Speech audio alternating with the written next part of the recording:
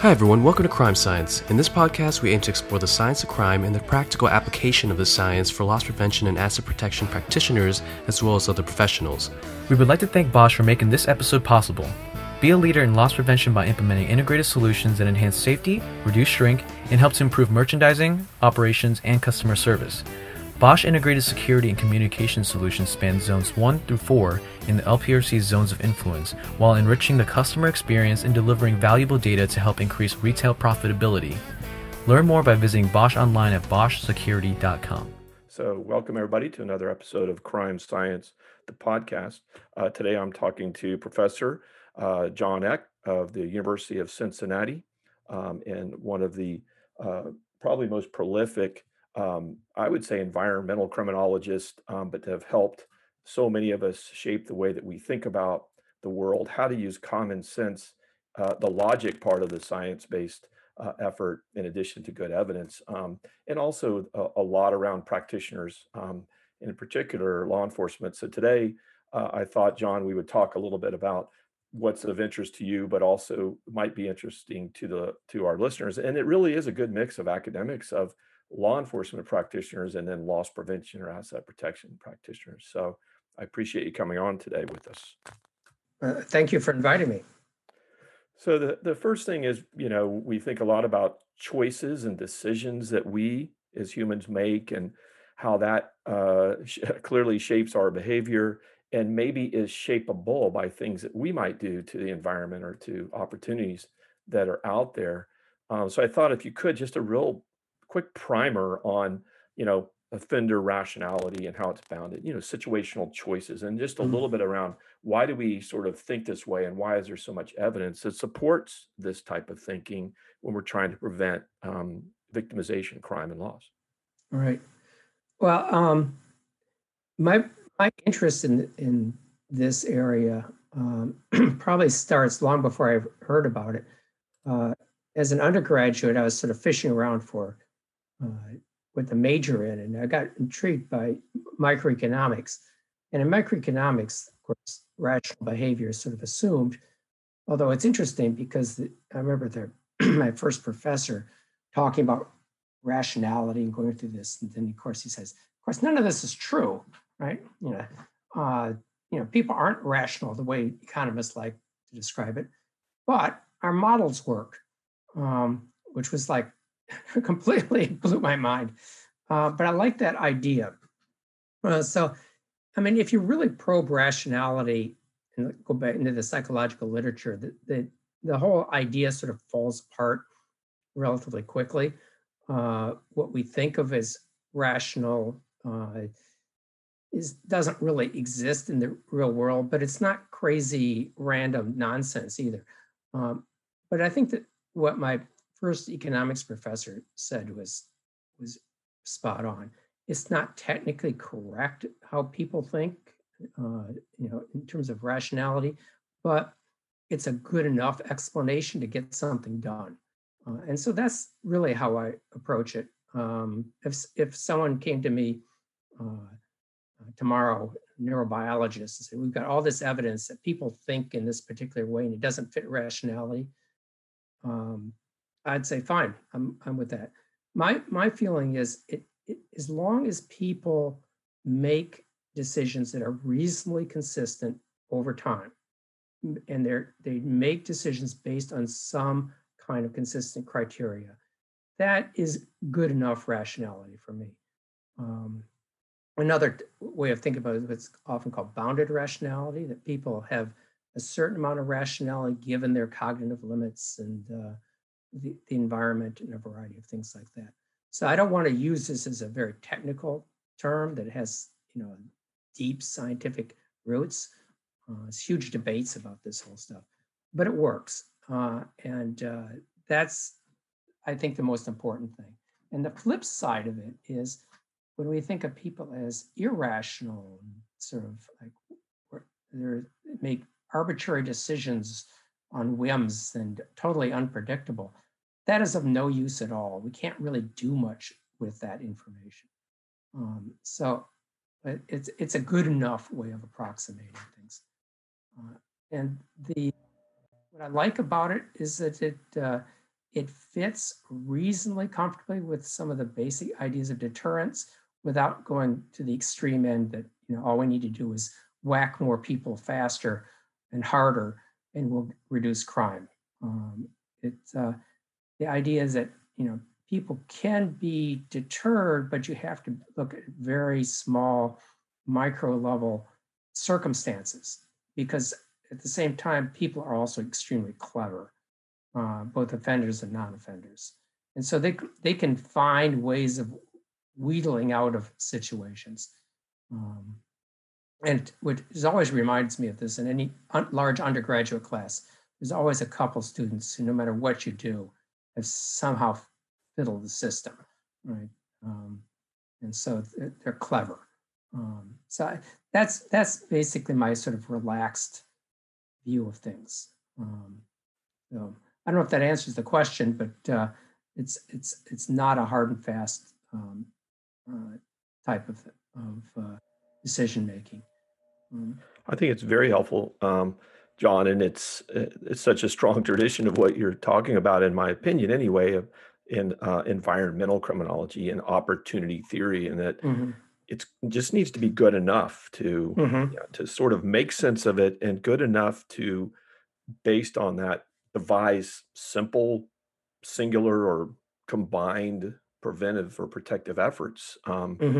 It gets to the heart of logic more than strict logic, I guess. And it's sort of like, does it work?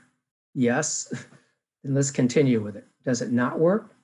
Yeah. Okay. Then let's try something different. And it also allows us to say, in a particular circumstances, look, we're dealing with someone who's not all that rational, who cannot predict all that well. There are these other circumstances. So it tolerates things like offender rehabilitation and other ways of preventing things. Although those are not areas I generally delve into, mostly for personal interests. I like the situational environmental approach a lot better. That's excellent. I think, another area that's very helpful that you've put a lot of time and thought and effort into, and you and your students, those you've mentored, and we've talked about Tamara and others, but how and why crime events, attempts, victimization is somewhat concentrated, and it's concentrated at specific places for reasons. Again, going back to that good enough. So there are things about individuals and how we make our decisions, whether they appear rational or not, but there's some calculus there. And we're taking in certain things and the environment outside of us to make sense of that, or to make our choices. Can you talk a little bit about crime and concentration? Yeah, I mean, I think the concentration of crime is one of these areas which it's surprising that criminologists have not studied this for longer. I mean, now it's probably going on 20, 30 years with the police research, a little longer for repeat victimization, a little longer for offender. But it took a long time before criminologists started naturally thinking about things being highly concentrated, particularly in very small spaces. And it just happens to be my fascination is with these places, particularly at the address level. It concentrates also at this, like, the street segment level, but that just doesn't happen to be something that excites me. So what I'm interested in is basically why, of a bunch of different stores that have similar characteristics, almost inevitably you're going to find a couple of those stores having most of whatever crime you're looking at, violent, theft, and most of them having little or none, and then a few scattered in between that. We've now looked at, I don't know how many different studies of different kinds of facilities, convenience stores, apartment complexes, parking garages, bus stops, actually some more interesting stuff on churches and mosques. And no matter what you're looking at, it's always the same. A few have most of the crime, and most have very little or no crime.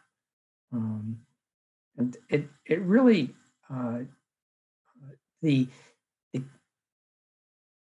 the universality of this thing is remarkable.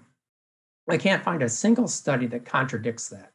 Not a single one. There's, if you have enough crimes to count and enough places to look at, you will always find crime concentration at particular places. So to me, the really interesting question is why? Why is this happening? And it goes into really two different directions. One direction is sort of like, that's just the way of the universe, because it turns out that everything in the universe, literally, is highly concentrated. So the concentration of crime shouldn't be too surprising. It happens with earthquakes, it happens with landslides, happens in biology, and cosmology. A few contribute to the most. Right? I mean, we're speaking now at the time of COVID, and the research coming out suggests that, at least until recently, a few high COVID events and places contribute to most of the COVID diagnosis. One way of explaining this is to say, well, this is the way the world works, which is sort of interesting, but is not all that helpful. So what I tend to focus on is how places are run, who owns it, who operates it, and what are they doing that usually prevents crime, but occasionally we get people who own and operate places that are either not doing a good job, maybe they're ignorant, but for some reason allow a lot of crime to occur. And that too is like an understudied area. A lot of research on offenders, a lot of research on victims, but very little on the behaviors and actions of owners and operators of places. People I call place managers. The landlord for an apartment building, the building superintendent, the bartender, and so forth. It's a nice tie-in, and being a son and grandson of physicians, John, I always enjoy and employ the medical analogies. And you mentioned sort of on the human behavior level with COVID-19, certain, we see these super spreader individuals and that interact with super spreader events. They've got a lot of people that spread to, but then even looking at long COVID and these things where, okay, well, where's the blood going to transport, most likely pick up and transport the actual disease? And then, well, A2 receptors seem to be where the entry points are. Well, where are the most of those located? Well, that's the concentration, right? So like you say, it just... right down to the molecular and submolecular level. Yeah, that's right. Everything is there. And that's our challenge. And that's really what I know myself and our team, we try and work with the practitioners, primarily APLP, as well as law enforcement. And I know you do particularly on the law enforcement side as well. But let's think about these things. Let's use evidence and data. Let's visualize this. And now let's concentrate what we do where it's most needed and so forth. Is that, and going to your place manager, your place management, so we've got these clusters by address, maybe segment or whatever, hot spots to hot dots, if you will. Talk a little bit more about place management and managers and the role they play, because I agree with you. That's obviously what we're doing, is trying to help them change their behavior and get better at protective action. Yeah. It's interesting that the whole business side of crime has sort of been marginalized by mainstream criminology, but I suspect that's where most of the action is. I sort of, like so many things in my life, I blundered into this thing. I had a grant from the National Institute of Justice back in the 90s to study drug dealing locations in San Diego. And I was also writing my dissertation on this topic, but based in the Washington, D.C. area. So I'd fly out to San Diego several times a year and meet with the narcotics detectives who were looking at these things. And I would have all this data that my people on the ground and the police department had collected, and I was analyzing. So I'd get off the plane and call up one of the detectives, and he'd meet me at the hotel. And so as I was all excited about my ideas, so I would spout out some cockamamie notion. And I remember on numerous occasions, I'd get this look like, okay, you think you're so smart.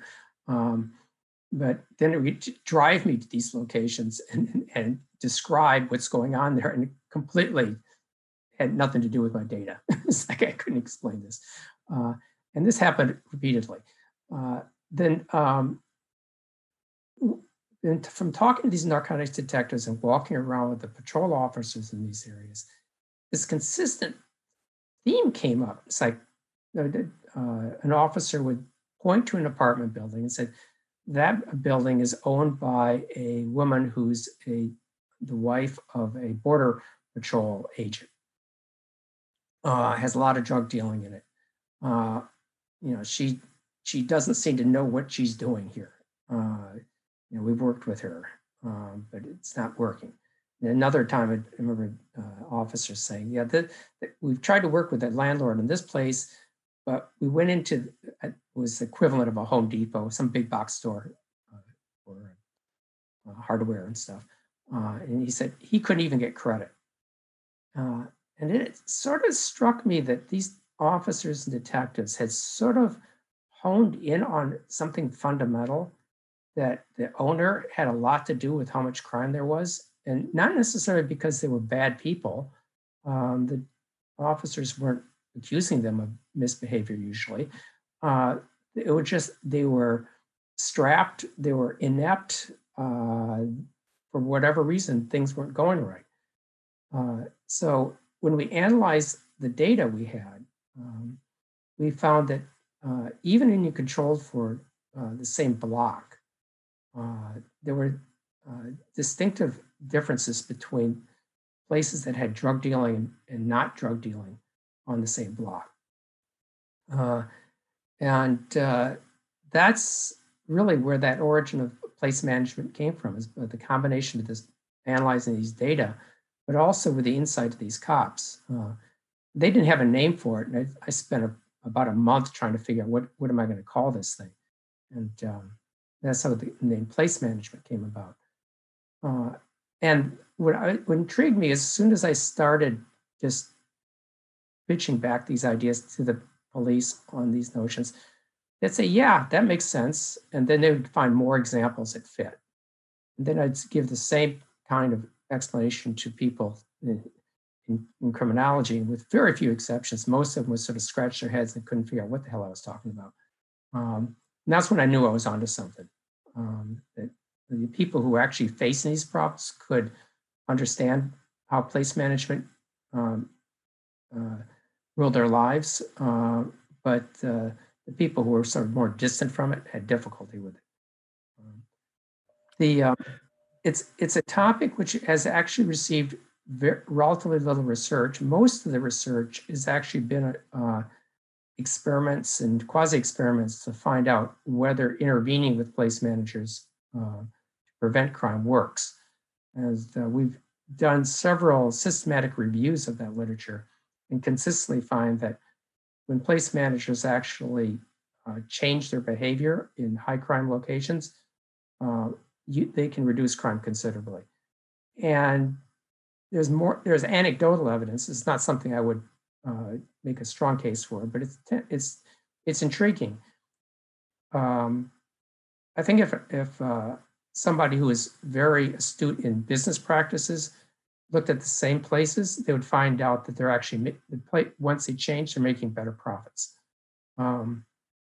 Which makes me suspect, and again, I don't want to make too much of this, that the amount of crime in a place is sort of an indicator of management capability. Amount of crime relative to comparable places. So the places at the extreme end have management practices that cause all sorts of other problems besides crime. No, it's excellent. We've looked at, in addition to their their maybe knowledge or expertise. What should they do? How should they do it? But how well do they do it? Of course. But some of it's the commitment and leadership above them. What's emphasized? The district manager comes through and is horrified to see old food in the break room and refrigerator, and now everybody's scrambling for a week on that. But so yes, as everything's multifactorial. But at the end of the day, yes, the place management to us seems to be the key. And just now, how do we help them know what to do and how best to do it? And then are there mechanisms to help ensure that they are doing it and doing it the right way? Yeah, I teach in a criminal justice department, so our number of colleagues I have who deal with businesses is tiny. But I'm suspecting that actually a lot of the place management research should be taken over by people in business schools, because it's actually a business problem, not a criminal justice problem, and that greater emphasis should be put on these kind of issues, and the whole crime area should take on a greater importance in training people for running businesses of all scales, as opposed to being sort of shunted aside. That makes a ton of sense. Thank you for tuning into the first part of our episode with John Eck. Please check back next week for the rest of our discussion. Thanks for listening to the Crime Science Podcast presented by the Loss Prevention Research Council and sponsored by Bosch Security. If you enjoyed today's episode, you can find more Crime Science episodes and valuable information at lpresearch.org. The content provided in the Crime Science Podcast is for informational purposes only and is not a substitute for legal, financial, or other advice. Views expressed by guests of the Crime Science Podcast are those of the authors and do not reflect the opinions or positions of the Loss Prevention Research Council.